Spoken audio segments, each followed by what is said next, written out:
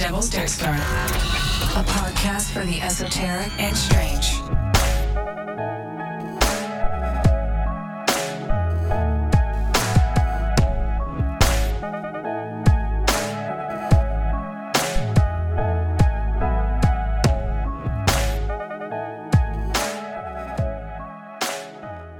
At the end of 3. 1, 2, 3. I punched my mic. Nice work. You're so violent. I know. It's just one of those mornings. Well, welcome back, Dirtlings, to another episode of the Devil's Dirt Star. I'm your host, Ellie, with my co-host, Big Spoon. Hi, everyone. And we have a special guest on today, Jason Ginsburg. I realized, Jason, that I did not double check with you that that's how you pronounce your last name. Did I get it correct? You got it correct. Okay, perfect. I never think to do that until after. And one of these days, I'm going to butcher someone's name. So Jason is a former VIP tour guide at Universal Studios Hollywood. He is the creator of @Fake Theme Park, Twitter's longest running comedy project. Jason studied film at USC and has produced content for Science Channel, Home Shopping Network, and Playboy, along with the screenplay for The Sorcerer Beast, which is now streaming on Amazon. He now lives in New York and works for Discovery Channel. And before we started recording, we were having quite a bit of a conversation about some of his background and the very cool things that he does for Discovery. And I'm excited to kind of get more into his background and his love for classic monsters and what that turned into. Well, thanks for having me. A long-time listener, first-time caller. We're super pumped to have you on and super pumped to have this conversation because I think we're all lovers of classic horror and classic movie monsters and what goes into that. And the thing that kind of instigated this is you have a song that you created, right? About classic movie monsters, so to speak, and called Children of the Night, Children of the Night. Yes, I guess you call me the co-writer, the producer of it. I wrote the lyrics. I hired a composer, Eduardo Garcia Rascon, who's fantastic. He does video game music and wrote kind of a combination between a symphonic metal song and a Broadway show tune. Celebrates all 8 of the classic movie monsters, which has never been done. Even Monster Mash only talks about a few of them. Monster Mash is really the only song there is about the monsters, about multiple monsters. There's like Werewolf of London and things like that are one-offs. But I thought, as such a long-time fan, there's really no anthem. There's no song about them. And so I wrote the lyrics, found a composer. We settled on kind of a spooky rock kind of feel. Found a fantastic artist, Brett Alana, who's an up-and-coming vocalist who is going to be big, to provide, basically sing as the Bride of Frankenstein, and sort of built out this symphonic metal kind of sound. And it's available now. It's on Apple Music and Spotify, and it's a sound on TikTok, on Amazon, everywhere. I'm very, very proud of it. It's a very fun song, released for Halloween, but available.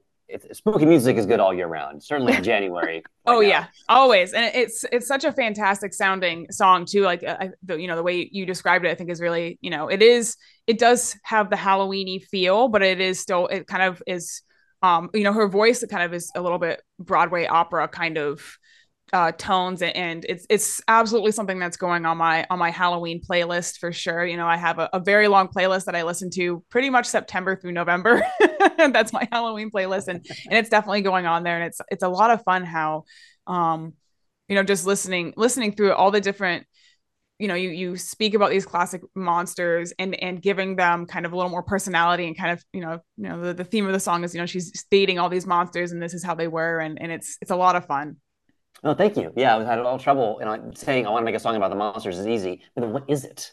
Yeah. Even Monster Mash is sort of like, there's a party, and the mummy was there, and the Wolfman was there. That's not really a song. I wanted some kind of, I'm a writer, I wanted some sort of story to it, and began thinking about how do you talk about these monsters? I mean, really, they're bad guys.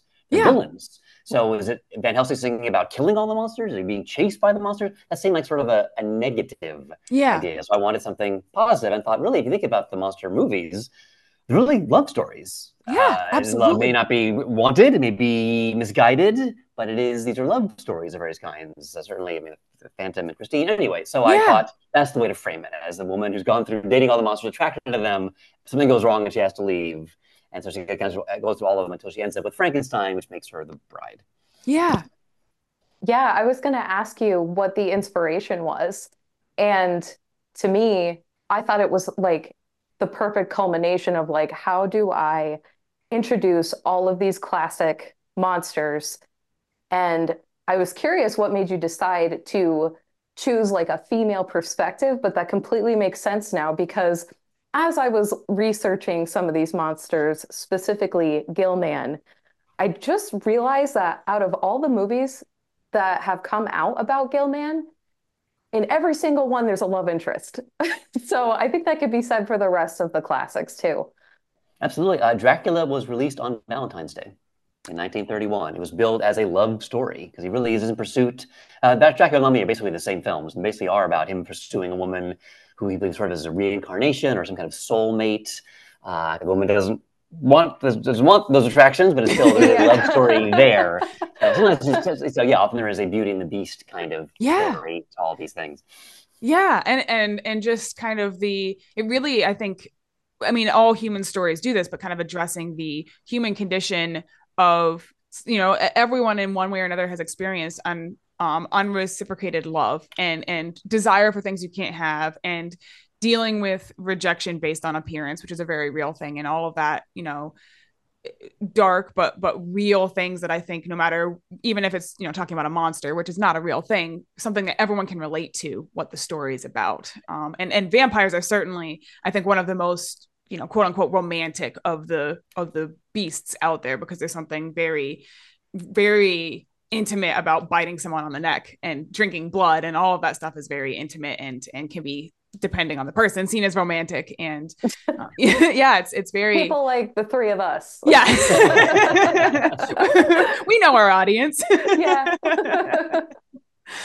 Yeah. So I when we were discussing what we were going to research initially, I was going to do Frankenstein and then the evolution of zombies through pop culture and lore, and I decided to just do Frankenstein, which, to be honest, could easily have its own entire episode just on Frankenstein and Mary Shelley and the evolution of Frankenstein's monster and the changes it's undergone. But zombies, certainly I could not do both. There's just too much for that, and we would have been here for 4 hours, and I won't do that to you guys, so I just did Frankenstein. Yeah, same goes for me. I just decided to do Gilman because I could go down a mummy rabbit hole and everything having to do with ancient Egypt and how that, I mean, I feel like I don't know, every couple of years there's like a new mummy movie happening. So I wanted to do something that I didn't really know a lot about.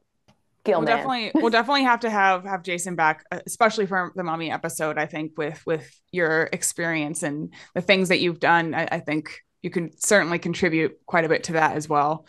I'd be happy to. Even my role at Discovery Channel, we deal with plenty of ancient Egypt specials and content and digging up tombs to this day. So I'd be happy.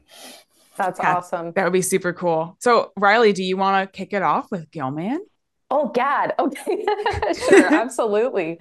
So I kind of did a little bit of background on the Gilman, like lore, where he came from, possibly a little bit behind the scenes of the films, and then like the 3 films that he starred in as the monster. And then there's some honorable mentions in pop culture.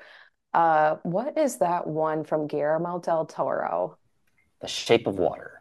Thank you. See, Jason knows. I have it written down. It's right in front of me, but I figured you were a human encyclopedia for monsters, so you probably like Del Toro's work. So yeah, that was a good test. So there's a little bit of a thing about Gilman where some people think that he was inspired by the 1951 film The Beast from 20,000 Fathoms.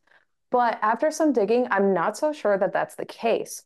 You see, there was a man, his name is, let me see, sorry. Oh, he's a film producer. So his name is William Allen. And he heard this story at a dinner party one time from a film director from Mexico. His name was Gabriel Figueroa. His friend disappeared in the Amazon rainforest. And the reason, well, why that happened, we don't really know, but he was on a mission to film a documentary about these supposed fish humans, like a population of them.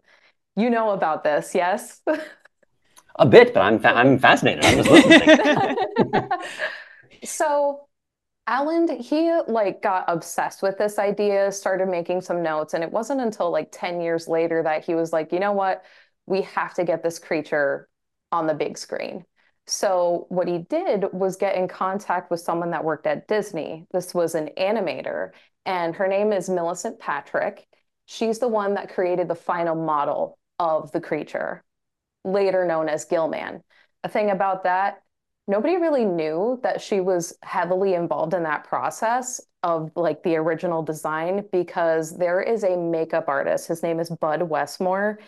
He is the one that ended up designing the costume and doing all the makeup. And the only reason I knew of the Westmore name is because he has a descendant. Her name is Mackenzie Kate Westmore, and she was the host of Face Off on Sci-Fi. And that show has multiple seasons. It's fantastic, all about special effects makeup. But anyway, Yeah. that's a whole other podcast episode. So, but now, so some of the behind the scenes thing for the creature of the Black Lagoon, where we first see Gilman, this costume ended up being $15,000 to create. I don't know what that is in 1954 versus like now. But it's a pretty A hefty lot. price for a costume. Yeah. Yeah. And the film, it was directed by Jack Arnold and it was black and white, but it was 3D. So you could wear polarized lenses while you're watching it for an even more spooky experience.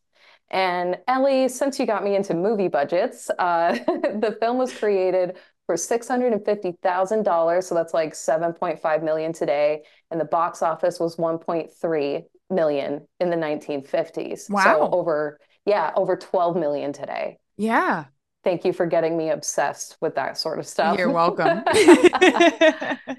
And this whole movie, it was filmed in Florida, which is kind of, I guess it kind of makes a lot of sense. Even some of the movies take place in Florida, like later on down the line in the trilogy. So, Very Florida. Very Florida. uh-huh, very much Everything about so. it. Yeah. And one cool thing I really liked, and I thought, this is all practical effects. So one of the things that they did to make the colors more vivid on the suit was to paint it yellow when they were doing like underwater scenes. Because he's like at this point not super amphibious. He doesn't like hang out and breathe air a ton or anything like that. So I thought that was pretty cool, painting it Yeah. yellow. Yeah. So essentially, what's going on with Gilman is that he is from the Devonian age. So that's over 4 million years ago, and it's actually known as the age of fishes. And some archaeologists are in the Amazon rainforest, and they find what they think is the remains of a fish-like human, specifically a claw. And they're like, oh my God, we got to explore this. Let's get some funding. So there's this institute that they go to, they bring the artifact with them, and then they decide, okay, we need to do an excavation. So they send a team of people out to the rainforest, but the thing is that Gilman is out there and he's watching them, and he As they're gets digging up his family graveyard. that's Not kind of pretty much disrespectful. what's happening. Like also talking about I do wonder what his lifespan is. Like, I don't know. Like, is it normal like a human? Possibly. He is humanoid in appearance. So anyway, they go out there and he's super mad and is not all about this. So he shows up and he's going to tear everybody apart. He's just mad So that is that how everybody's he I haven't seen Gilman. Please forgive me. Does he disembody people in a like Hulk tear kind of way? Like what kind of monster killer is he? I'm not super sure. Jason, do you happen to know? This is 1954, so it's more like he closes his claws over people's faces, and then we're done. I don't really Yeah. see, we don't see much in terms of the gore. We know that he kills them pretty easily. He has these great talon hands that Big Spoon was describing there. These very, very cool claws. I think that is, I'm not sure what he's doing, but he can pretty easily eviscerate them, I would think. But not that we see any of that sort of blood. Okay, that makes sense. Yeah, I think classic horror movies back in those days, they didn't really show too much gore, but the films seem to be fairly violent in a way. Yeah. And like you were mentioning his appearance, he's got these webbed hands, he's got like pointy claws coming out of his fish fingers, and he's covered in scales, all that good stuff. And he has super tough skills. So things like gunfire and literal fire may not necessarily work on him. And they start finding that out slowly throughout the movie. I am going to mention here there are scenes where they try to subdue him in a way by using a drug, and they call it like a sleeping powder, Yeah. but it's actually it's Anthrax. called well, not quite. It's Oh. called rotenone. And rotenone is a known pesticide that they put in water to kill fish that they consider to be pests to an area. So it's kind of hilarious. Complete Whoa. opposite of fish food.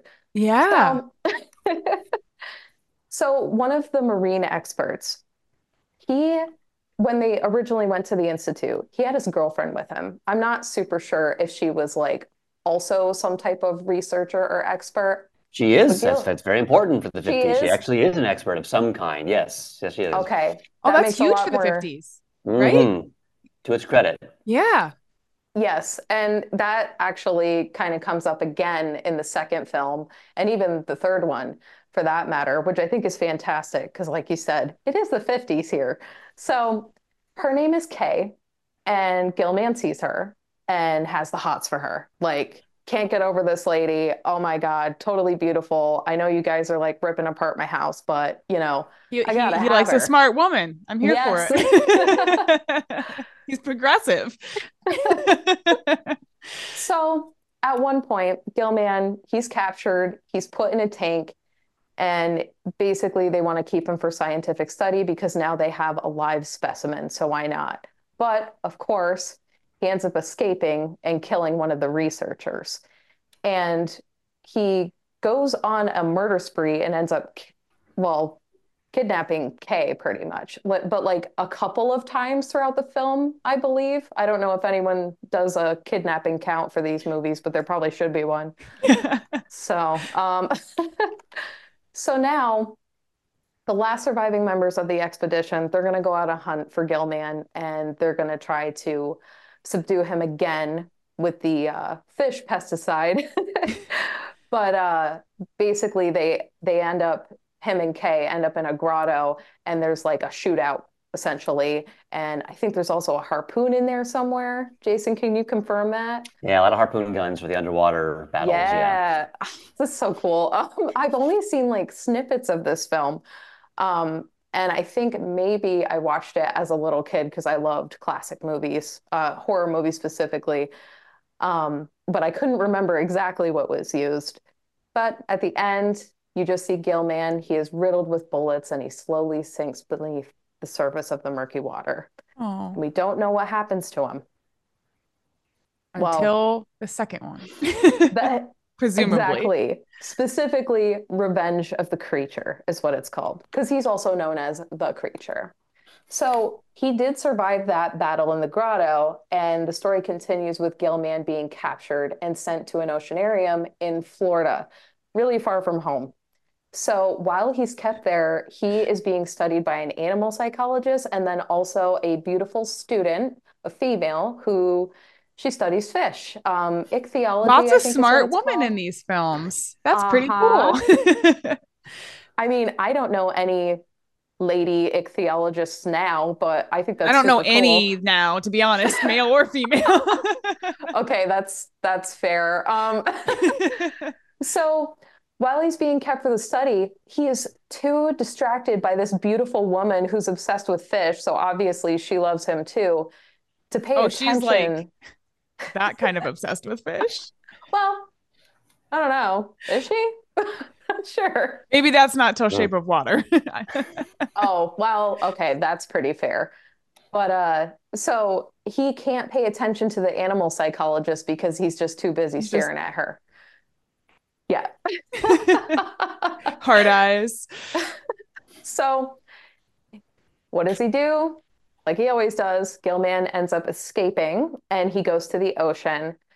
But he's still obsessed with the thought of this student. So he starts stalking her and eventually does kidnap her. And then the movie ends with the pair being tracked down. And after being shot, was this also by a harpoon, Jason? I forget. I think it might have been regular police at this point. Regular God. revolvers. I think. I forget. Oh, I forgot. We're in Florida, so yes. Where's the Florida man, Gilman newspaper heading? I need to see this article. Someone, a dirtling, get on it. Like, that's Florida incredible. man hunts down, finds real life Gilman, turns him into a pair of slippers. So or a handbag, interesting. belt. You could probably do slippers, handbag, and belt matching. Gilman's fairly large. Yeah. What's that jacket even maybe? You could have like a full castle suit wardrobe. Yeah. I need this costume in my life. Oh my God.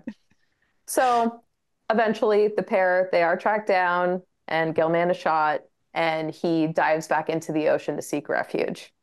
Again, we don't know if he lives or dies until the last movie. This is The Creature Walks Among Us. So guess who's been biding his time in a Florida river? It's Gilman.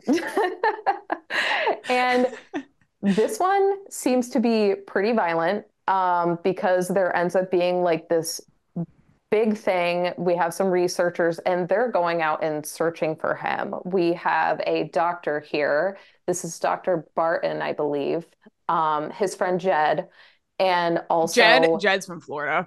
Is that like a very Florida name? I'm getting Southern vibes from Jed for sure. Yeah. It's like Jed and Bubba. They're south of the Dixie line for sure. Bubba's a tough name. Oh my God. So Dr. Barton, he has a wife and he's not like super kind to her. And her name is Marcia. And against his wishes, she ends up going to look for Gilman as well. So it ends up getting crazy violent. And eventually Gilman ends up on fire. He's like immolated or whatever. So they think that he can't breathe and they're freaking out because his gills are burned off and his scales are falling off as well. So they decide to do a tracheotomy. And on Gilman. Also, yeah. Because they're afraid he can't breathe and they want him to live so that they can study him. So his anatomy, presumably then, is that of a person, but with gills. So we're assuming that's something that would functionally work.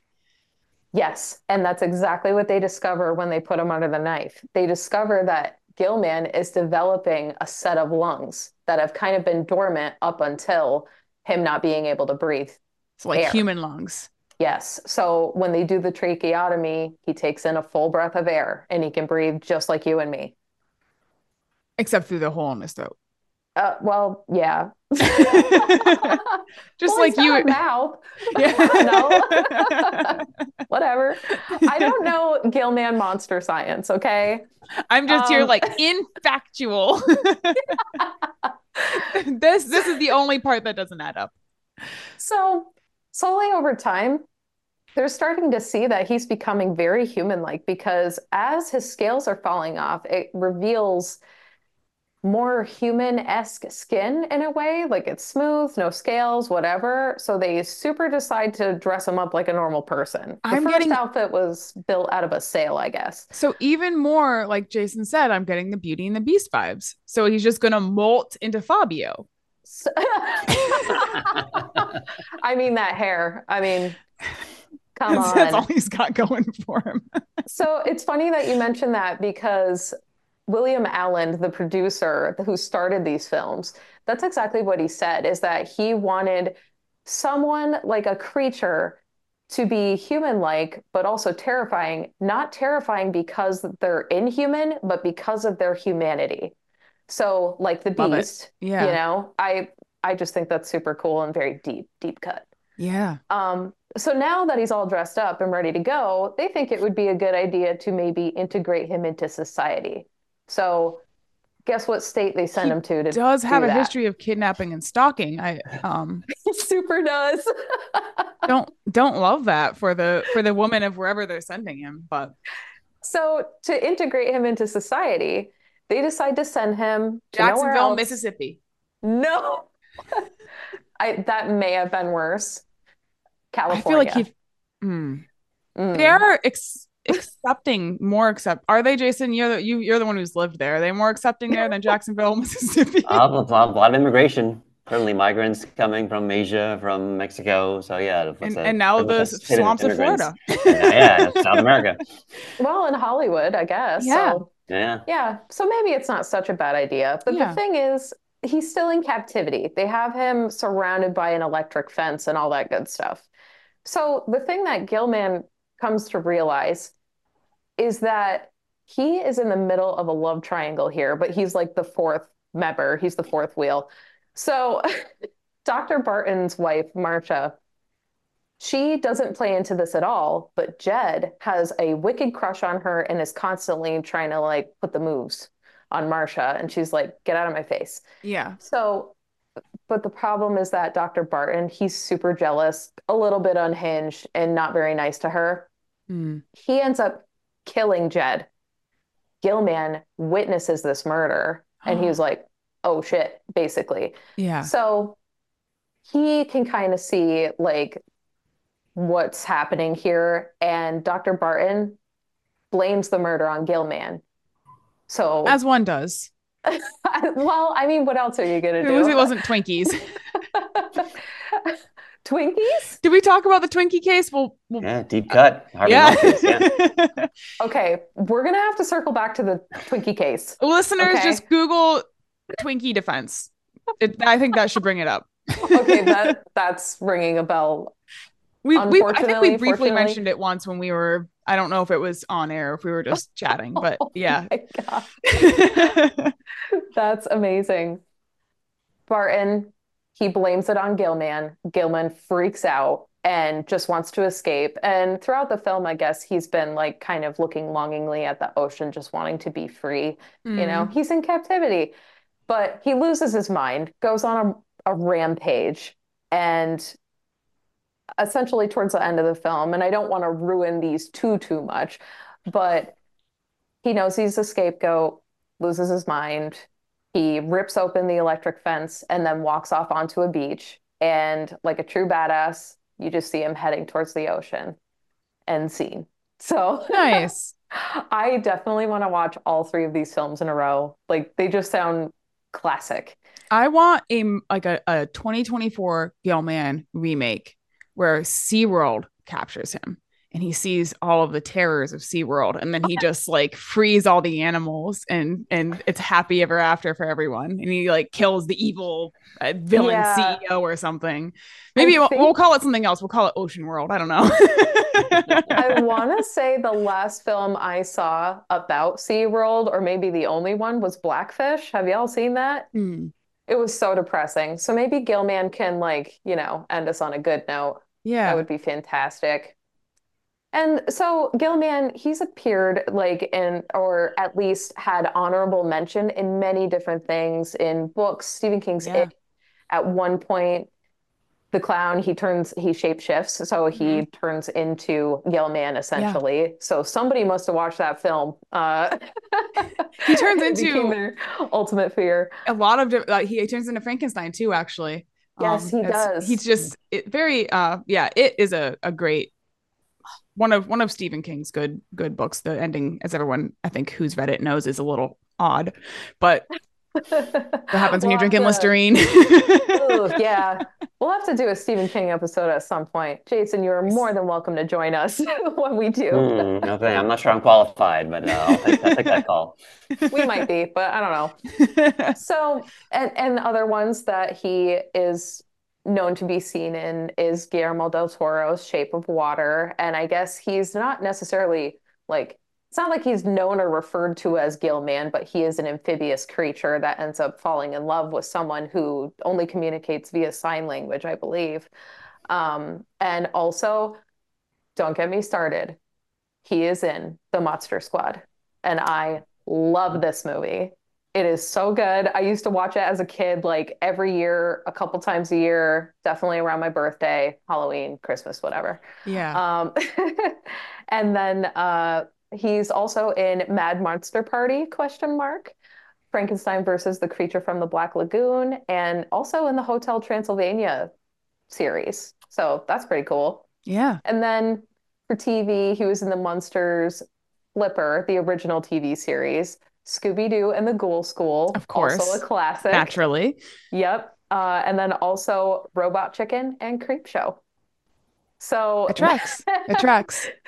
so since 1954, he just starts making a resurgence like here and there. I do think that The Shape of Water was the last time we like truly saw this creature, and it was absolutely a romantic movie. There's something to be said to that, just like your song. It's perfect. Yeah. And that's all I have because mummies are too long. No, it's super interesting. I like that. I think if you look up pretty much any classic monster, Scooby Doo has had stuck their fingers in that in one Oh way or my God. another. They're like, well, I mean, of course, naturally, I think for probably quite a few kids, Scooby Doo was the precursor to really getting into that kind of classic horror.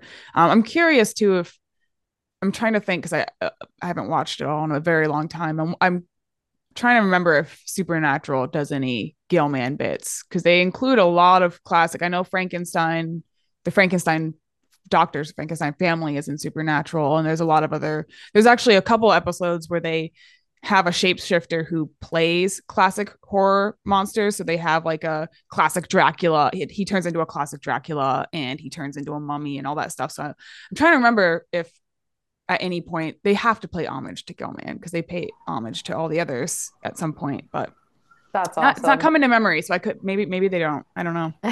Yeah. So The Gilman trilogy is really kind of a sad. I mean, take it as a whole. It is interesting to see the metaphor of sort of being, you know, colonization. I mean, you take this native creature, and then it's like we have to make him in our image. He's not. He's unsafe. He's just living on his own in the Amazon. He hasn't done yeah. anything. All they do is find a claw, which sends that team out there, as Wakefield was talking about. There's no attack to begin with. So they're not investigating a crime. They're just investigating what's supposed to be this great animal, paleontological find. So he starts there, living his life in the Black Lagoon, and ends with wearing clothes and speaking and losing his gills and be able to breathe underwater. And it's sort of like we are taming him to make him like us when we don't. Why does he need to be like us? Why can't we just leave him alone in the Amazon and be the creature that he was born to be? So it is like so many of these stories. It's sort of a tragic story. They're sympathetic characters. These Yeah. monsters. Wow. And Yeah. that's very, very deep cut. And I mean, it's very obvious now that you pointed out, but I hadn't put that kind of correlation together, but absolutely I can see especially, I mean, if you're thinking about where he originates from in South America, I mean, that's, it's easy to see that tie. And I definitely think in many ways horror is great at kind of drawing those conclusions in times maybe where it wouldn't have been safe to otherwise draw them. I think that especially, I mean, the 50s especially were a particular time in U.S. history. So I think that's kind of a safer place to say, hey, look, like this is a thing that's a problem, and even if it's not necessarily fully intentional on the part of the creators, I think that's a really beautiful way to look at it. Yeah. Yeah, it's definitely like a comment on things that we as Americans have done in the past to other cultures without ever actually saying it. I think that's really beautiful. Also, it's a really good love story in a way. So, Yeah, absolutely. yeah, I was very excited doing the research for that. You should have seen me finishing up my notes last night. It was ridiculous. Had a couple glasses of wine. So, I definitely in digging into Frankenstein and more so into Mary Shelley's background. And I knew a little about her. I knew how young she was when she wrote it, and a little more about, but just kind of learning more about her family's backstory. And um, it's really incredible when you start digging into these things, how how influential the people are, but B, just kind of how their tragic lives influenced the creation of these stories and how they use them to kind of display their grief in a more universal way. And it's really incredible. I mean, I think Jason will be able to speak a little more towards some of the Mary Shelley things, because as before you got on, we were kind of talking about it, and I brought up some things about her parents, and he was already familiar with what I was talking about. So I think our local expert here will have, I think, probably some really incredible insight. I'm excited to hear what you have to say about Frankenstein, the modern Prometheus, and Mary Shelley's influence in horror in general and science fiction. So I'm kind of, diving into that. For those who don't know, she was only 18 when she wrote it. I think it wasn't published until she was 20, but she wrote it at 18, and she had both of her parents were very intelligent and influential people. Her mother was a very influential person in the feminist movement. She wrote quite a few letters and stories and stuff about kind of arguing for women's rights and saying how the only reason women are seen as inferior is because they don't receive the same education as men. So naturally, they're going to come across as less intelligent because they don't have the opportunity to grow that intelligence. And her father was a philosopher. Some consider him the father of the anarchist movement. So two very, very radical people for the late 1700s, early 1800s. Hold on a second. I had no idea. Like, I know I don't know a super ton about Mary Shelley, but I did not realize like how powerful she was or her parents were at that time. That's incredible. It's really interesting. And it's her parents' love story I found kind of tragic. When I was reading more into it, and John came in before he went to work, and I was sitting there and just like in my feels reading some of the things that her father wrote about her mother. So her mother died less than 2 weeks after Mary was born of a very common infection that happened during that time period. The stuff tore and didn't heal properly, and infection passed away of sepsis. And her father was so heartbroken, and in a letter to her friends essentially wrote something along the lines of, I'm never going to feel happiness again. She was the most perfect person for me and the most beautiful person on this planet, and I'm never going to feel true joy again. And he actually then read through all of her letters and all of her writings and spoke to all of her friends and wrote a memoir about her life, which was not received well because she was very radical for her time and people found it deeply offensive what a improper woman she was. But just they had such a beautiful love story, and he really, Mary's education was important to him, even though the woman he married was not a huge fan of how close Mary and her father were. But so Mary was, I think, set up for greatness with just how really radical for the time her parents were, and how I guess we'll go with progressive and influential her parents were, and intelligent. And so I think she ran away at 16. Is that right, Jason, with her poet boyfriend? Yeah, yes, with Percy, yes. Yes. Wow. So you know the name. I didn't write it down. I just know it was a poet. So awesome. she ran away at 16, and at the time of writing Frankenstein, she had already lost 2 children, and when it was published, he had drowned by then. Is that right? Yeah, I'm sure from right around that time, yes. Yeah, so she, God. In a very young age, had experienced a pretty significant amount of a heartbreak. And I mean, of course, during this time period, child death was a lot more common, but it doesn't make it any less tragic or hurtful, especially when you're thinking she's between the ages of 16 and 18, experiencing that kind of pain of losing a child. And so Frankenstein in many ways, and it is very, very artistic and poetic, and I think not necessarily in a negative way, but the creature, when you think of Frankenstein's monster, and the tale when you think of the tale of Dr. Frankenstein and his monster, has evolved somewhat from the poetry of the original writing. It is very much a story of loss and not fitting in and deep loneliness. And it's extremely tragic, just really beautiful, heartbreaking story. And it's still, I love the modern Frankenstein, the green bolted zombie, but the Frankenstein, who was, I think it was a very common term, creature, he's referred to as the creature, was originally in the story actually a really intelligent and mournful being and compassionate being at first, until he experiences so much hatred that he's finally like, now, like, F it, I'm going to kill everyone.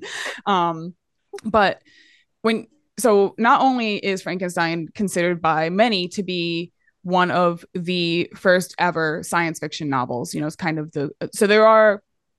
it's worth mentioning that there are other tales centuries older that can be considered science fiction. But when you think of the modern science fiction with fantastical technology, with disastrous consequences, and even the trope of the mad scientist, Frankenstein's where that was born.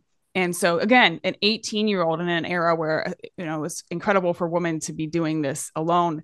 The fact that she had such a tremendous influence on creations going forward, on horror and science fiction going forward, is really, really incredible. And there are, I'd say, there's only a handful of creatures. When you think of like well-known classic monsters, Frankenstein's monster is top 5 for sure, like very high on the list. So when as I said, he's evolved over the years. So initially, when you think of Frankenstein's monster, you think of the green zombie-like character, kind of a square head, bolts in the neck. In the book, he's described as kind of more like you would imagine a reanimated corpse would look like. So translucent yellow skin. You can kind of see the arteries and muscles through the skin, glowing watery eyes, flowing black hair, prominent white teeth, just more zombie-like, but not zombie-like in intelligence. So when he does not initially know how to read or speak, but he teaches himself how. Kind of hides in a shed of a poor family and kind of falls in love with them a little bit, takes care of them as he can. And he actually goes in and hangs out with the blind father who doesn't know that Frankenstein's a monster. And he just continuously experiences a lot of vitriol and hatred from people who see him and are like, oh, what is that? The family at some point, I think he's hanging out with the father, and the son comes in and tries to kill him because he sees terrifying monster with his father, wants to kill him.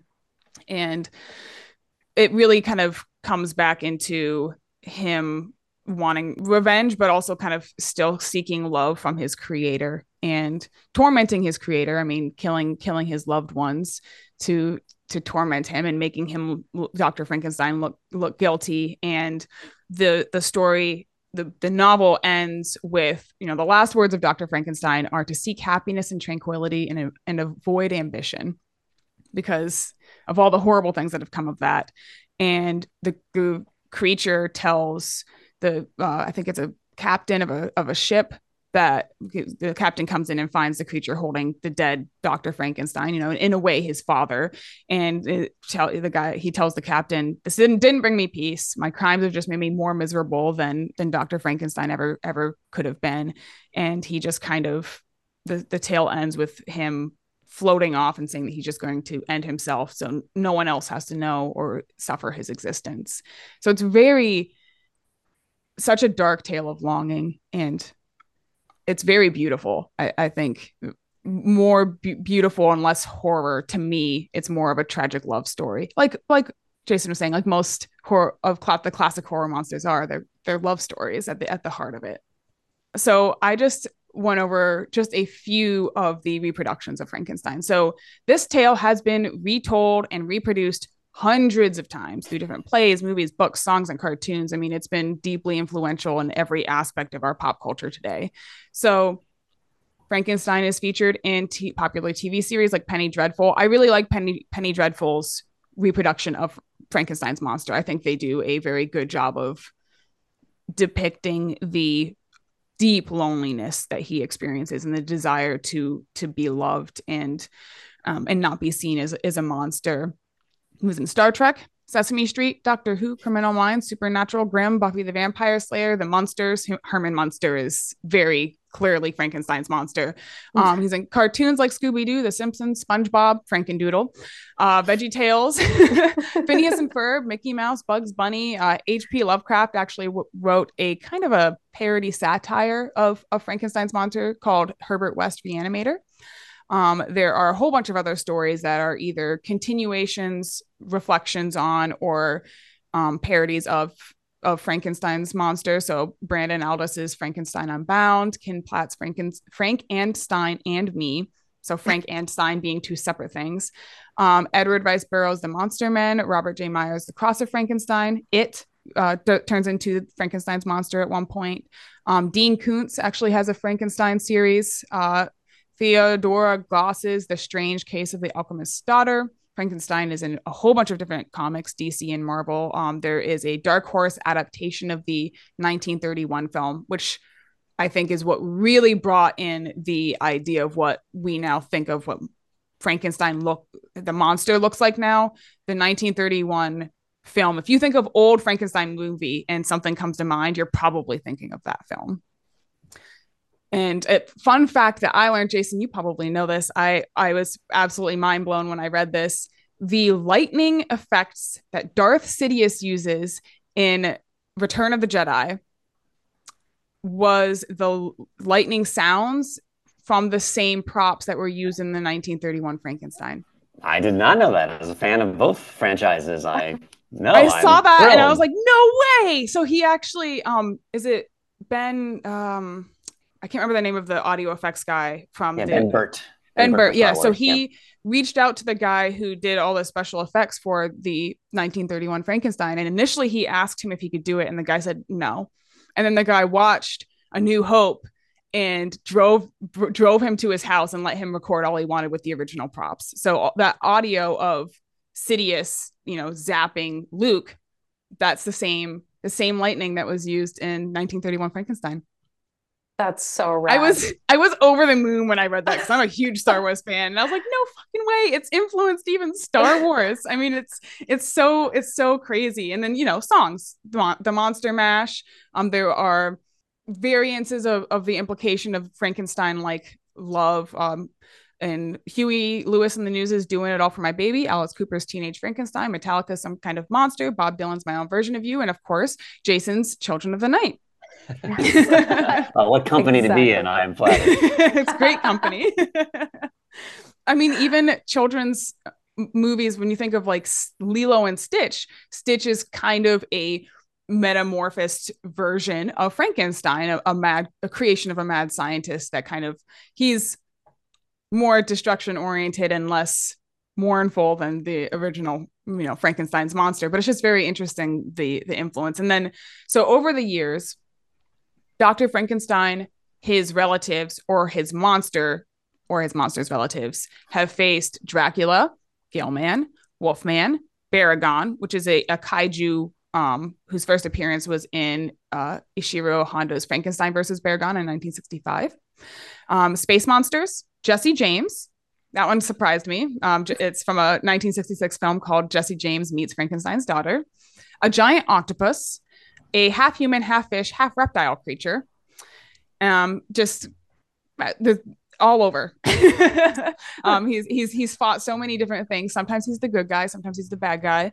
I think when he fights the giant octopus, which is from the War of the Gargantuas in 1966, he was the good guy. He fought off the Gargantuas. I think he also, maybe good guy is not the right word, because I believe he also killed people. He was helpful in some ways, and then took his payment in the form of flesh. But it's just really, people have loved the tale of Dr. Frankenstein, and from the very beginning. I mean, the first play came out only a few years after the novel was published. That's the first. So Igor, the hunchbacked assistant, is not in the book. That's a creation from reproductions.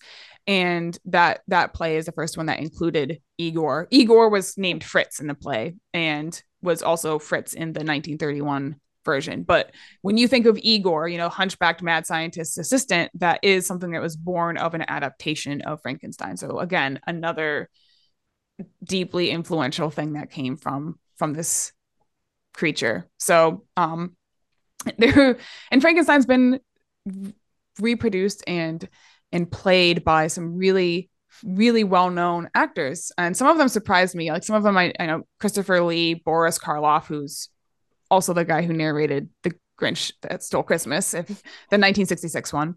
Tom Noonan, Peter Boyle, Robert De Niro. I did not know this. He was in 1994 Mary Shelley's Frankenstein, which also had Helena Bonham Carter and John Cleese in it. No way. Kenneth Branagh directing and playing the doctor. Yeah. It's incredible. I've never heard of that film. I assume perhaps it wasn't that good. I never had much of an effect on the genre. Yeah, I was around when it came out. I remember it, and it was okay. It certainly is cool. Obviously, it has some big name actors, and Yeah. it sort of combines more of the book and more of the bride of him making a mate for the Frankenstein monster. That's more of the plot, his Yeah. wedding night and all that. But yes, we're so worth. If we're Kenneth Branagh, Robert De Niro, that's not and Helena Bonham Carter, not too shabby. Yeah, That's like a quite. fun cast. I was when I was reading through it, and I was just going down the line, like, and they're in it, and they're in it, and I've never heard of this. It's really just incredible the reach.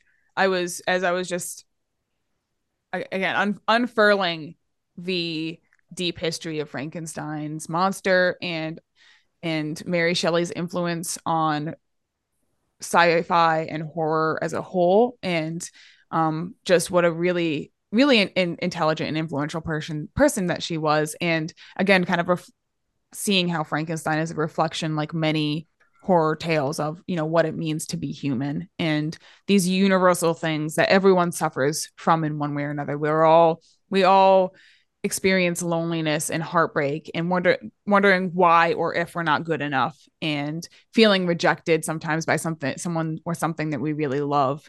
And there's also some, I think, advanced for its time, but medical ethics philosophy within it as well. I mean, where are the lines when it comes to experimentation versus creation? What's the responsibility of the researcher? And I mean, she's even ahead of her time, I think, fantastically, but just thinking about medical advancements. I mean, talking about even something as simple as defibrillation, robotics, transplants. These are things that we now utilize that she fantastically described. I mean, obviously, we haven't cobbled together a human monster that we know of. Who knows? I was just gonna say that we know of. They haven't made it public yet, but it's just really incredible the guesses, I guess, kind of the successful guesses she has made as far as medical advancements, and then the framework for kind of looking at. I don't think her intention necessarily was this entirely. I think it really was more about grief and suffering, but just I think maybe her philosopher father kind of comes through with this a little bit, and examining the ethics between an experiment and the experimenter, and where, like, your responsibility lies. You can't run away from things you've done and your creations, and you can't abandon them, which is really what Dr. Frankenstein does. Is he abandons Frankenstein pretty much immediately, or Frankenstein's monster. And that's another thing, is Frankenstein. Now, when you think of that, you think of the monster, but technically that's the name of the doctor. It's the monster is just creature. But yeah, just the consequences of playing God. And man, it's such a deep and poetic tale with long-reaching influence. It would be interesting to see a world where Mary Shelley never existed, and see what horror looks like today, and how different things could be without her influences. Yeah, truly remarkable. I don't know. I have so many things to say about Frankenstein, but to concentrate, since you want to talk about Mary Shelley, which I think is a great entry point Please, into the yes. story. Yes. What's Yes. interesting, what I always find interesting, because there's a science aspect to it, is what the origin of the story. That she and Percy Shelley, Lord Byron, so Yeah. three big names right there, and then Dr. Polidori was one of their traveling companions. They were in Switzerland in 1816. They were summering there. She was with Percy. Percy might have been married. They were not certainly married to each other, but she was with him. Yes. At 15, 17. And it was miserable weather all summer. And they were reading ghost stories at some mansion belonging to one of them. They were all rich. Yeah. And the idea was, well, how about these are two writers, Lord Byron and Percy Shelley. They said, let's all write ghost stories. We read a bunch of them. Why don't we spend a night or two writing them? Yeah. So Dr. Polidori wrote a story that became The Vampire, with a Y, Vampire, that it was published. And Mary Shelley wrote the beginning of Frankenstein because of this little contest they were having. And what's interesting is, so that's how it all began. I'm not sure she had any desire to write fiction. Obviously, both of her parents were writing more like treatises. Yeah. And who knows, she wanted to be an actual author.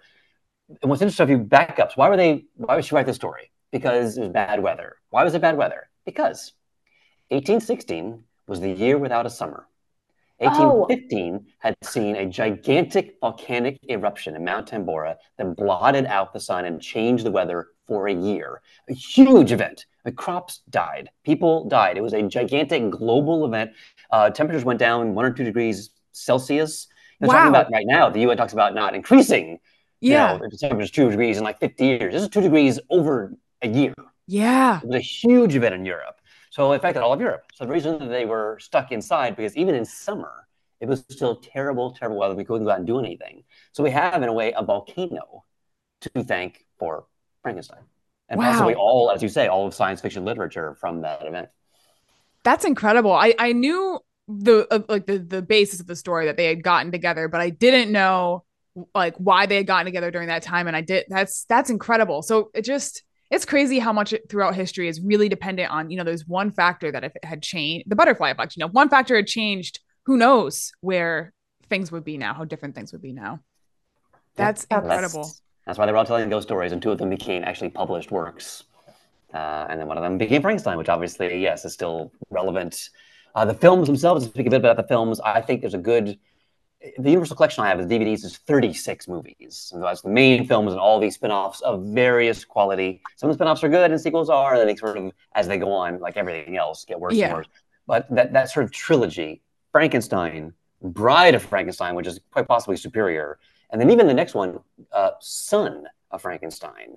That has Bela Lugosi playing a sort of fun kind of Igor type character. It still Yeah. has Boris Karloff, so he's still in it. After that, he's gone. So those three are really a fantastic sort of trilogy within 36 films. They all got the same. They all continue the story. The first two do have Henry, the same actor, Colin Clive playing the Doctor. All three have Boris Karloff. They throw in Bela Lugosi playing this creepy character in the third one, and they all really do connect. So if people are looking for what to watch, what are the good ones? Those three are kind of an unintentional trilogy that are good. So yeah, Frankenstein, Bride, which everyone should see, just to see that fantastic character. Everyone knows Bride of Frankenstein. She's not in the film for very long, but is a magnificent character. And you actually see in Bride, you see what we're talking about. Lord Byron and Percy Shelley and her and Mary Shelley with Storm outside talking about let's have a story. Let's tell some ghost stories. So they actually illustrate that. And Elsa Lanchester plays Mary Shelley at the beginning, and she plays the bride at the end. So it's a very nice little.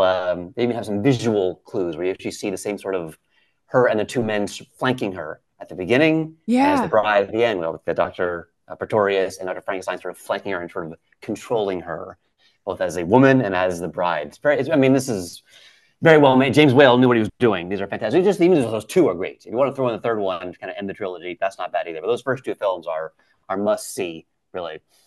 that's so Yeah. clever. I love that.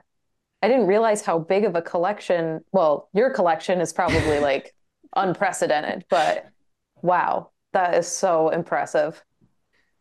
Very cool. Yeah. So what, I guess I have a couple of questions. What is the largest of all of the monsters or horror designs out there? What is your largest collection? Would it be your Frankenstein collection? I think if there's all the films Universal made, I think Frankenstein was in the most of them. Like I named those first three: Ghost of Frankenstein, a very important film for cinema. Frankenstein meets the Wolfman, the first time two characters entered each other's universes. That the monsters existed in the same time in the same place. That was new. That's how you get Wow. Avengers. Yeah. You have two movies sort of combining, and there was House of Frankenstein and House of Dracula's in that one as well. That's seven, and then the film that saved Universal, maybe it's for another time, Abbott and Costello Meet Frankenstein, something we might laugh at today. A very important film. It's actually a pretty good film. So that's eight. So if you wanted to just follow Frankenstein as a character, that's those movies. Again, only first three have Boris Karloff, and you have other people playing him. That pathos, that acting ability sort of starts to go away. There's a transition. I don't know the official term, but I think there's a difference between a horror film and a monster film. And Yes. horror has that pathos, and monsters are just like mindless killing machines. I say Godzilla is a monster movie, or something like Dracula is a horror film, more atmospheric. So yeah, Frankenstein is kind of the through line to the entire Universal canon. A lot of great films, and then some that are not so good. They just kept reusing him, putting anybody in that makeup. He doesn't talk, and it just kind of gets sad, as so many Yeah. franchises do. They kind of outlived his purpose. Wow. So do you have a favorite of the classic monsters? Well, let's just say of the ones that you mention in your song. Who is your favorite in there?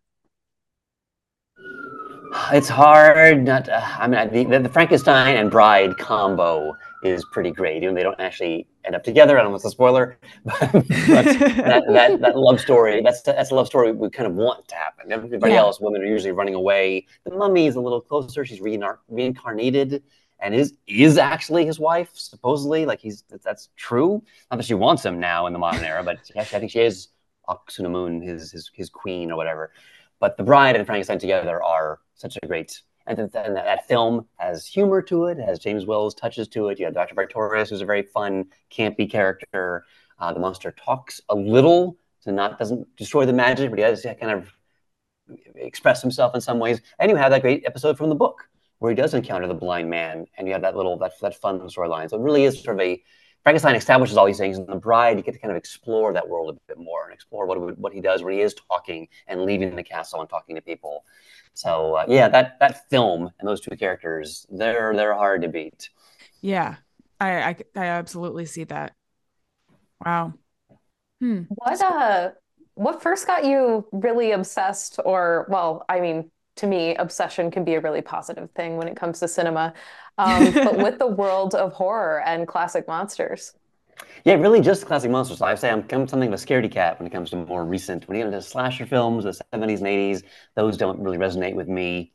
Up until Saw and those films, I don't really care. Yeah. I got introduced. My dad was a big film buff. He still is. He's still alive. Was a big film buff. Introduced me to the original films. And when I got the job at Universal, there was a company store, so I would buy him. Yeah, he had all the major films, but there were all these little double features. There were things like Son of Frankenstein and Ghost of Frankenstein back to back, and The Mummy's Hand, Mummy's Ghost were on the same disc.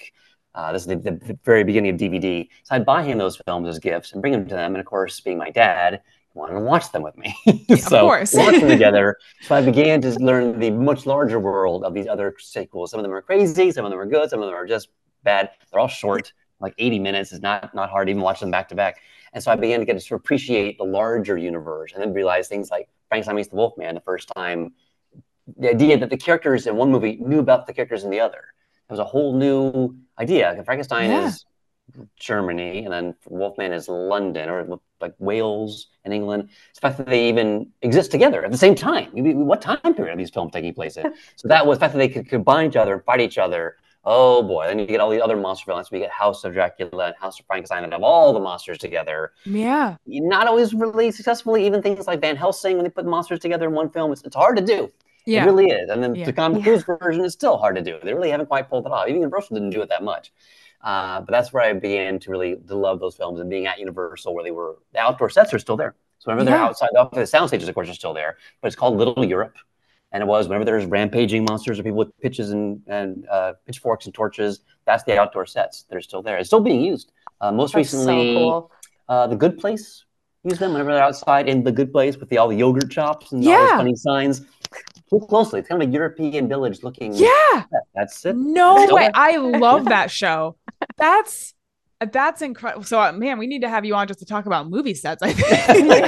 Oh, yes. Oh, boy. I can give you the whole Universal tour right now. Yeah. Well, you're blowing my neat. mind, too, even thinking about Wolfman and Frankenstein being because we're so used to now the multiverses, they've beaten it to death really at this point, but we're so used to crossovers now and that being such a common thing. And it's incredible to think of, that being the influence to kind of say, hey, look, we can do this and bring these things together. And sometimes it's really incredible when that happens and really exciting when that happens. And it's cool to think that that's, the first time of that happening is, I didn't know that. That's again, just another reason that Frankenstein is and Frankenstein's monster have been so hugely influential in the world of pop culture. Wow. Yeah. That's, I don't know. My mind's just blown right now. I'm still going through the Good Place part. That's so much. That's just. You've told me a ton of times to watch that. I will. It's on the list now. It's just and I very have all of uplifting. tomorrow.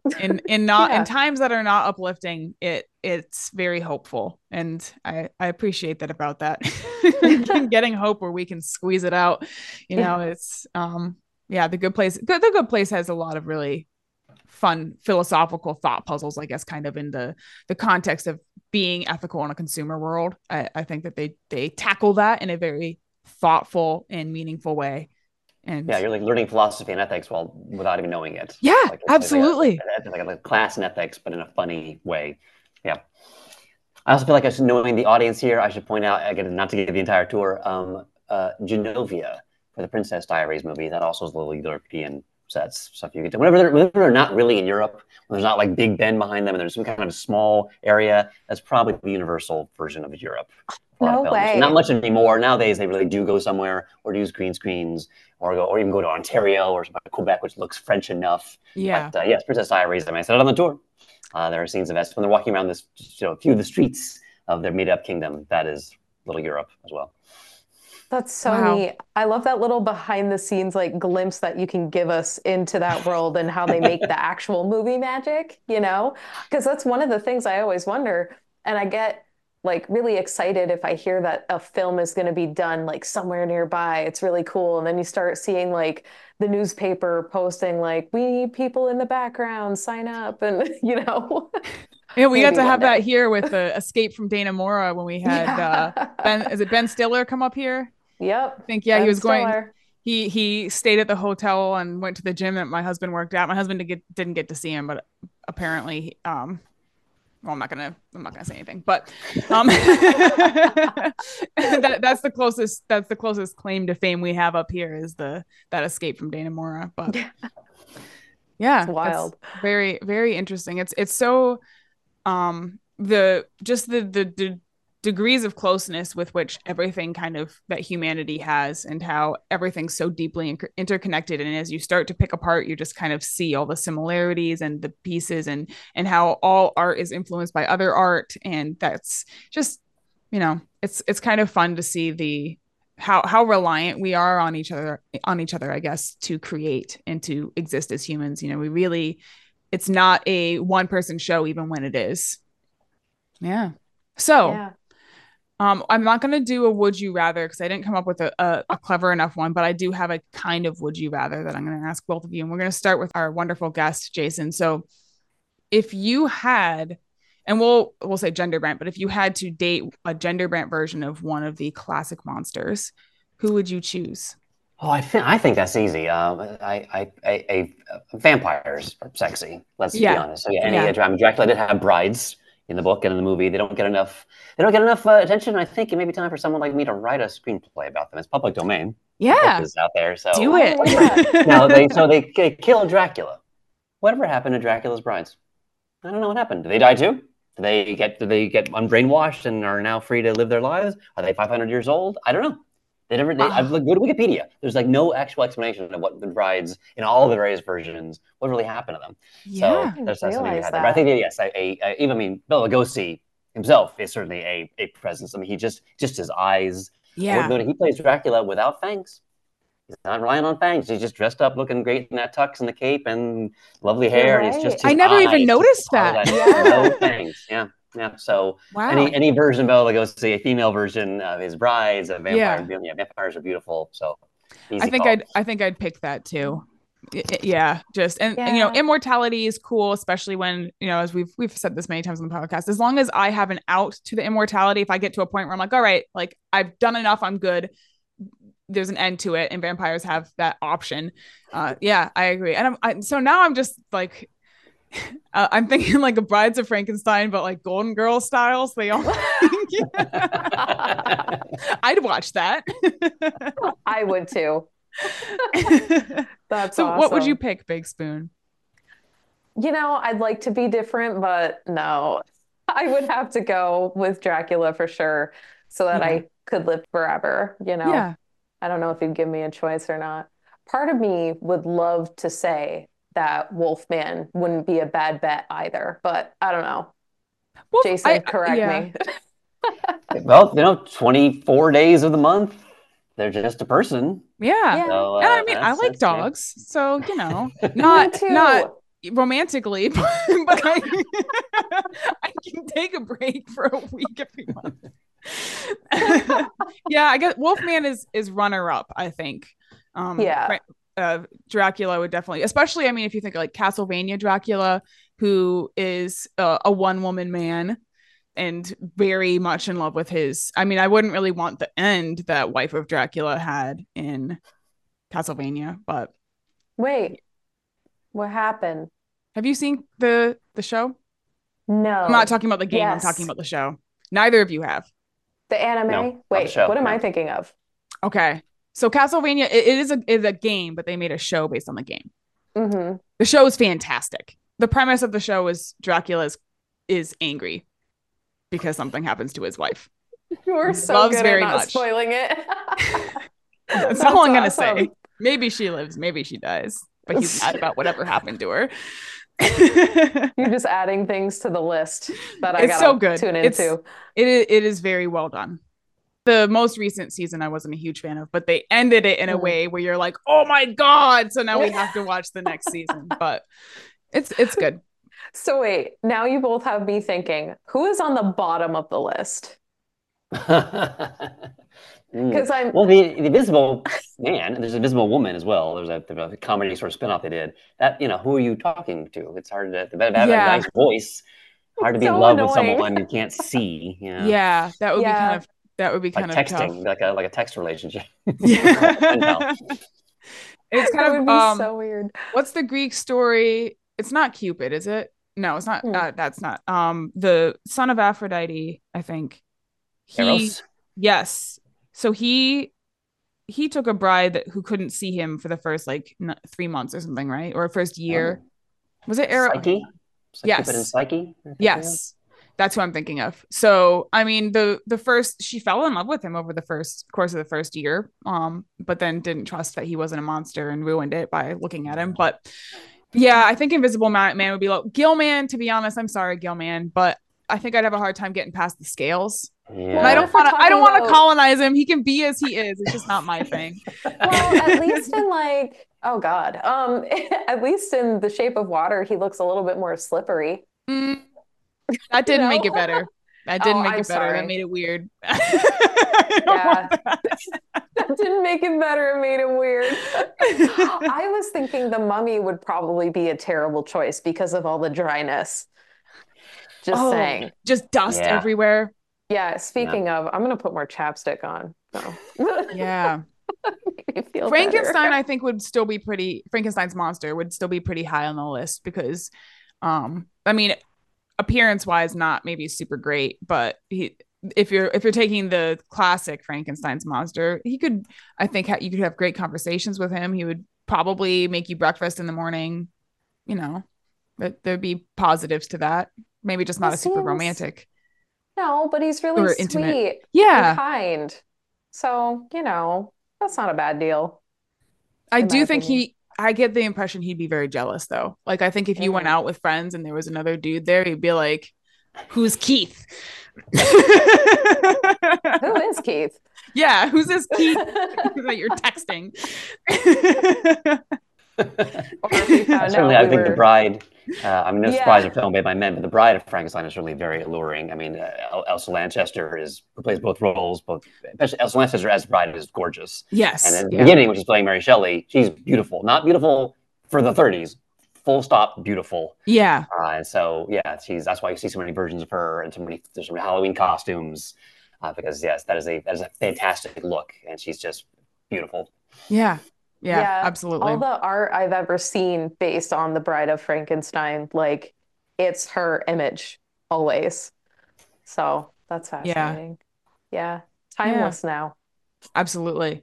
Yeah. Well, just like the monsters themselves. There's definitely like a repeated formula almost in a way of these monsters and what ends up happening, even in films that aren't horror, I think.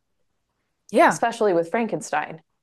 Like you said, like the creation of something and that responsibility and that ownership of like, what is the consequence here? It's very interesting. Even I just so I have not watched a lot of Seinfeld, but growing up my dad watched it a lot, and there's a scene in particular that's burned into my mind where the tall, not super sharp guy with the black hair has pants on that are too small, and the kid Kramer? sees, Kramer, a kid sees his shadow, and Kramer's walking like this, and a kid thinks it's Frankenstein. And I watched that, I saw that scene as a kid, and I understood it immediately.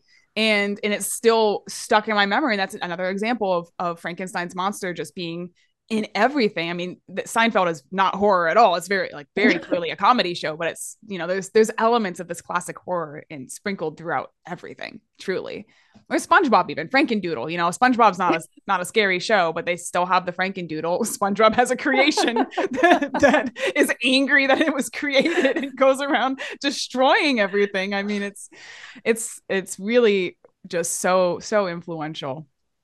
Yeah. Yeah. So, Jason, is there anything you're dying to tell us, whether it's about something you want us to know about these classic movie monsters or specifically about your career and how it influenced Nothing is too it? niche or boring for us. No. Well, I'll make it less about me and more about a public service that I don't know if your listeners are younger and are hearing us talk about these films, like, aren't these old black and white movies they're not scary? What is the point of this?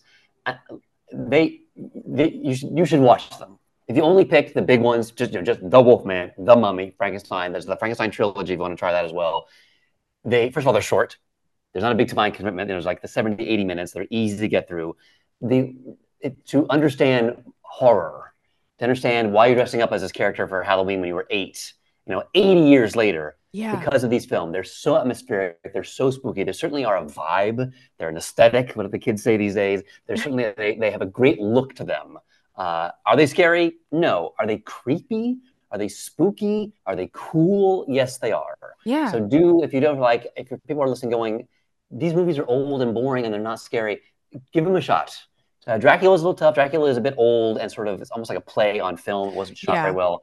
Frankenstein, The Bride, The Wolfman, The Mummy, Regional Black Lagoon, the original one. These are fun movies. They do have a lot to say, and the look of them is just magnificent. It really does it's horror cinema being created in front of you. Even the different makeup from Phantom of the Opera, the silent version, which is just Lon Chaney Sr. doing his own makeup, to, like you were saying, Big Spoon, the Creature of the Black Lagoon, a full body suit.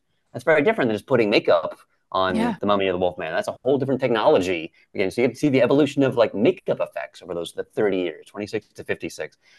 So that's that much I would say. Is people are listening going, I don't know if I care about these films. They are not just important. Some films are just important, but not really good. These are both. They are important to horror, important to cinema, important to monsters.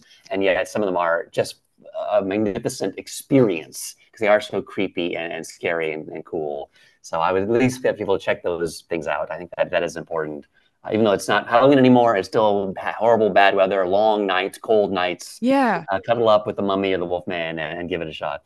Winter is the time for scary stories. And it's a full season thing. Absolutely. I mean, it's really an all year thing for some of us, but I think that's a fantastic PSA. And it's really something my husband and I joke about a lot so Alien is one of my favorite horror movies of all time. I mean, if it is in its own right influential in so many ways. It's super progressive and fantastic and on multiple levels, and I absolutely adore it.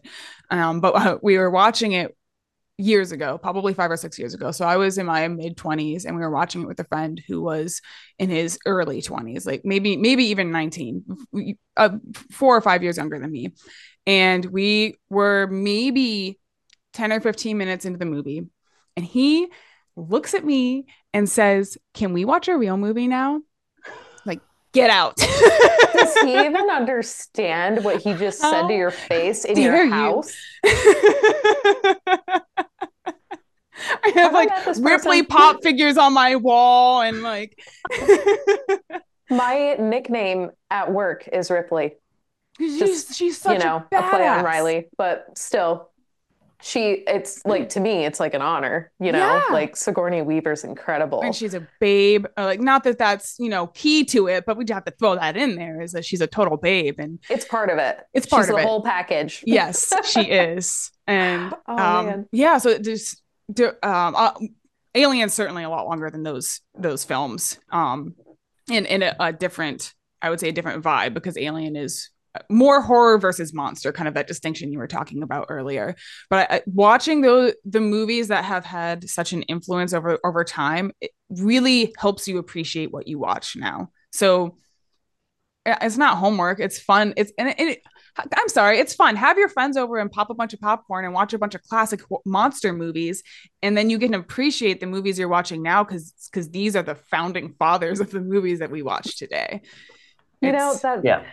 that's kind of funny. Like I keep going back and watching old horror movies. And actually, if you I like love them. Alien, yeah, there's basically the underwater version of that is Leviathan. It's fantastic. So it's very much just like Alien in a way, but I don't know. If Underwater, you're which a is spookier. yeah, in a way it can be. Yeah. And there's something to be appreciated with kind of the evolution of film too. And I guess that, I mean, if you're listening to the show, you're the kind of person who's going to appreciate that, I think, and who would be very interested in giving them a try if you haven't already, because, you want to learn more and kind of experience that history and growth. And even just kind of seeing I mean, when you film in general tends to highlight issues out of the time, and sometimes in very obscure ways, if it's not necessarily something safe to talk about, like the Red Scare, or things that are a little more overt. Like I think now, sometimes in my opinion, now films are a little too like beating you over the head with the point where it's like, okay, like I like it if I can kind of think about it and start to pull it together myself. But if you're just like smacking me across the face, assuming I'm too stupid to figure it out unless you tell me the point, I think older movies are a lot better at kind of like gently coaxing the point out of the film without making it really like, Feeding you with a big spoon. yes, without Yeah. feeding you with a big spoon over it. Yeah, I should add one more film that's not part of the major canon, but I think is very much what you're talking about. Yeah. There is Dracula's Daughter, because it is the queer coding of it is very interesting. What they're trying to do with get around the censors. It is a woman. She's preying on women. She has these desires. She's trying to fight them. It's inappropriate. It is. I mean, the metaphor is all over the place. Yeah. And yet it's like Wow. this is 1936. And it's, I mean, it's her. Yeah. You have a female monster, Dracula's daughter. She is the daughter of Dracula, and trying to like kind of get away from his curse and fight these impulses and can't do it. And so that, especially, I think maybe your listeners might appeal to them in 2024. A film like that, even Absolutely. though it's that old, it is. There's no better, nor worse called, no Bela Lugosi, just her, and she's fantastic. Has these alluring eyes and has her own little rampage. But she's trying to fight this unnatural urge within her, and you can see what they are trying to say. So yeah, that's worth a look as well. Absolutely. Yeah. I've never even heard of that. I'll have to give that a watch. Yeah, That's same awesome. here. And yeah, it is brave for the time to even tiptoe around the idea of implying that kind of stuff. I mean, this is, people are still being jailed for homosexuality. And yeah, that's really incredible. Wow. There's And so Jack, many. yeah. Oh, go Oh, ahead. I'm sorry. Go on. No. You talk. One thing I noticed when you were talking about how much these films are so such an exemplar. I mean, how much they influence cinema. I was thinking I came maybe surprised. I came late to The Godfather. I hadn't watched it ever. I just never seen it Yeah. until I was an adult. And watching it, I was watching going, this is every cliche. This is every mafia cliche in the world. How is this movie so great? Everything I've seen this before, and then I Yeah. realized, oh, because of this. Yeah. This is the genre Yes. starter. This is the trope starter. So if you watch these horror films and go, well, I've seen this before, because of this. That's why there's a haunted castle and a haunted lab and Yeah. a hunchback assistant because of these films. So if you Yeah. look at them and think, oh, I've seen this all before, you are seeing 100 years of cinema being invented by these films. Yeah. So get ready for some tropes Yeah. and some cliches, because they were Yeah. invented. They were cliches back then. They were new back then. Yeah, it was groundbreaking, and like that is the OG trope right there. You're watching it unfold in history, which is in itself just a crazy thing. I mean, you think there's just so many, fantasy and sci-fi and horror in general. There are things out there that doesn't matter how are timeless. It's just there will Yeah. continue to influence humans for centuries. We're gonna, 300 years from now, you're still going to be seeing aspects of these things that were created in the what will be considered basically the Stone Ages. And Yeah. Man, you too. That was like very eye-opening for me. As someone who considers themselves like a huge horror fanatic, I definitely learned quite a lot. And now I feel like I need to brush up on like my knowledge here because this is embarrassing. Well, like you said earlier, Jason, you're like the encyclopedia for us because I know the basis of these things, but you're like, yeah, this film which came out in this time, and this film which came out in this time, and this is the backstory behind that, and which is fantastic. I mean, it's super Name dropping. Yeah, it just like I have to Google these things before I say them, and I mean, it makes sense, when you're, especially if you were working in that field for a while, you kind of have to have it be able to pull it out like that, and that's just really incredible and also very useful. Yeah, definitely. Yeah, so a lot of that tour still memorized. I got it. Doing it in your sleep still. Indeed. I feel like there's a lot more we need to uncover with you, Jason, at some point in the future. I'm a fan. I'd be happy to come back. I've loved the recent episode. I've learned about Krampus. I've learned about superstitions, night terrors, vampires. I had a pretty good handle on, but it was still a fun episode. But yes, I'd be happy to. I'm not sure if I'm an expert. Certainly, I'm a fan of some of these things. So sure, just say the word. Yeah, we'll have to. I'm already thinking because I want to do the evolution of zombies. I had a class in college with a fantastic, amazing, hilarious professor that was zombies in film and talking about the crazy metamorphosis of zombies throughout pop culture and how, I mean, yeah, and I would love to hear your insight and knowledge about just the overtones and the meanings and the implications, just talking, about the hidden meanings behind films. Zombies certainly have taken great advantage of that throughout history. Yeah, we'll have to do a zombies episode for sure. I'd be happy to come back. Are you a zombie expert too? No, not particularly. I'm watching The Last of Us right now. I know some of the classics. Yes, indeed, obviously. But no, there's not really zombies in the Universal canon until the recent remake. They remade Night of the Living Dead and Dawn of the Dead. I guess I don't think they were in the shopping mall. Those were Universal films, I guess, the 2000s.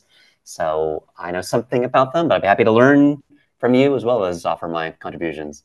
This is a fan-based podcast. No one, everyone who's listening knows to Google things after we say them to make sure. Oh yes. We're just here to talk about things we enjoy, and zombies are certainly on the list of human reflection and metamorphosis and all that kind of stuff. Yeah. Yeah.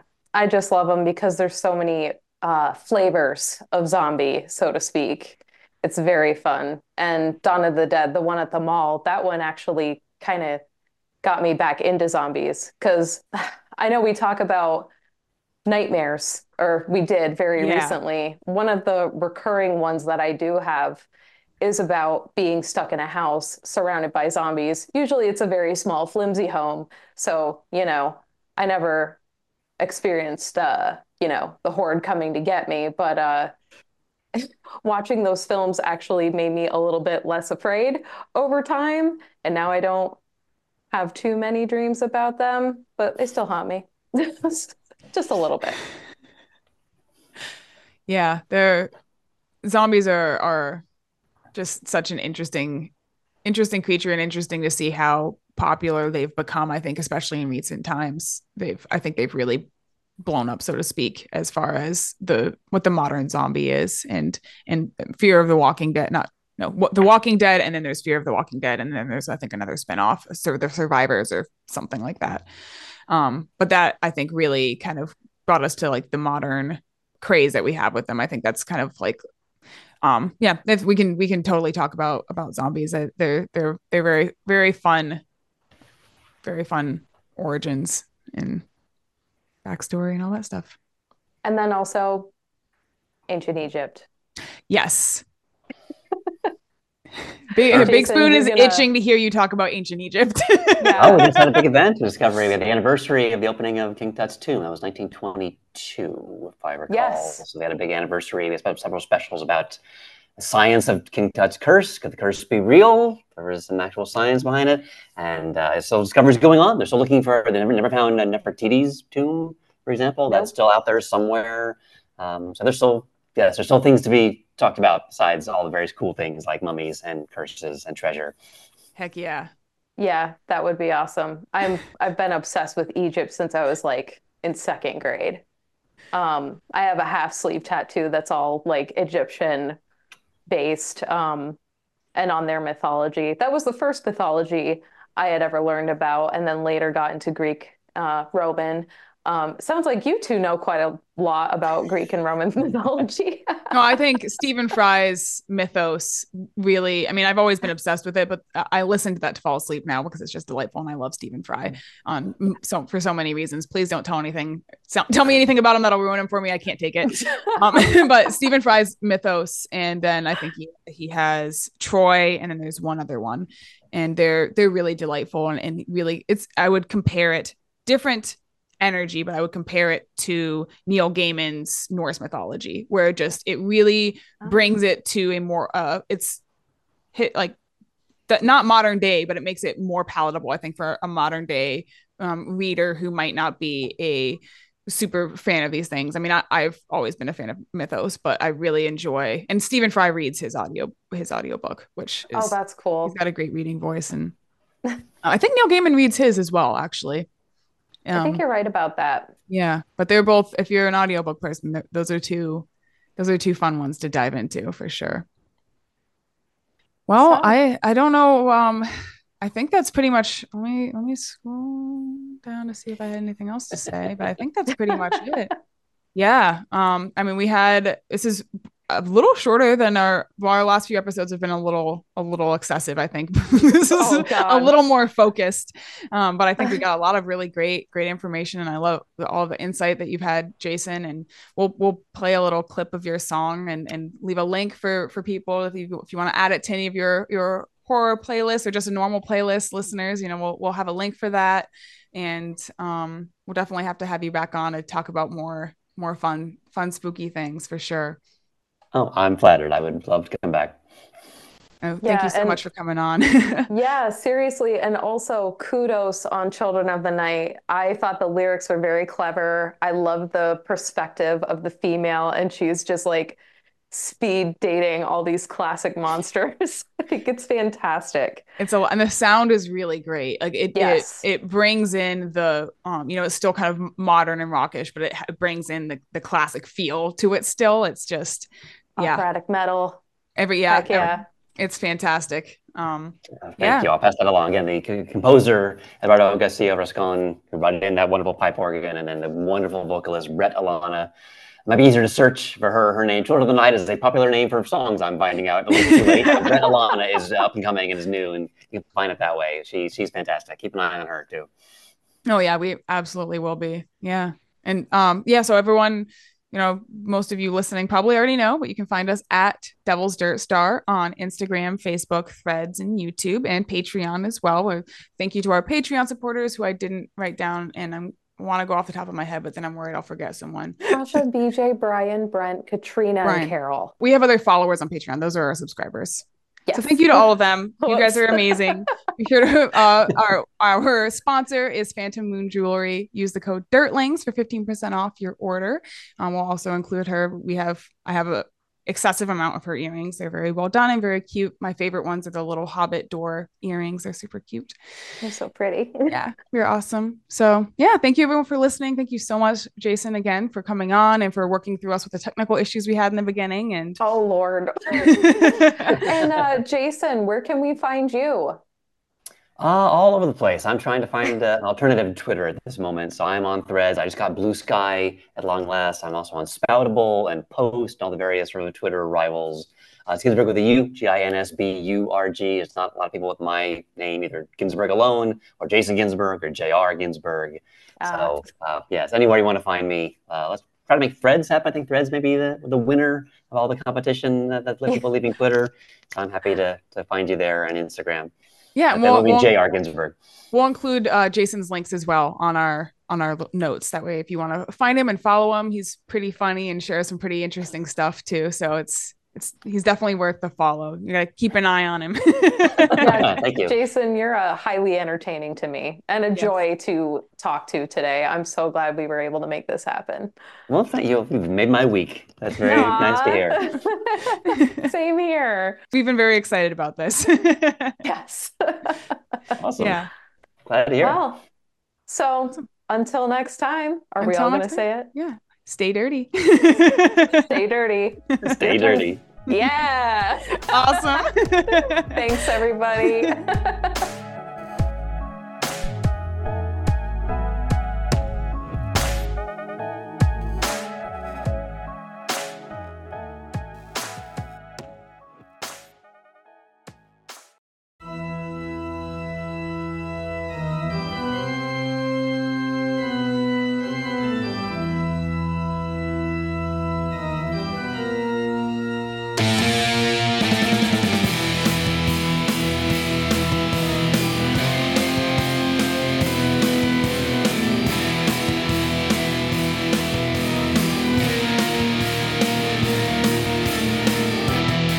So bored with regular men, normal and dull, I couldn't endure.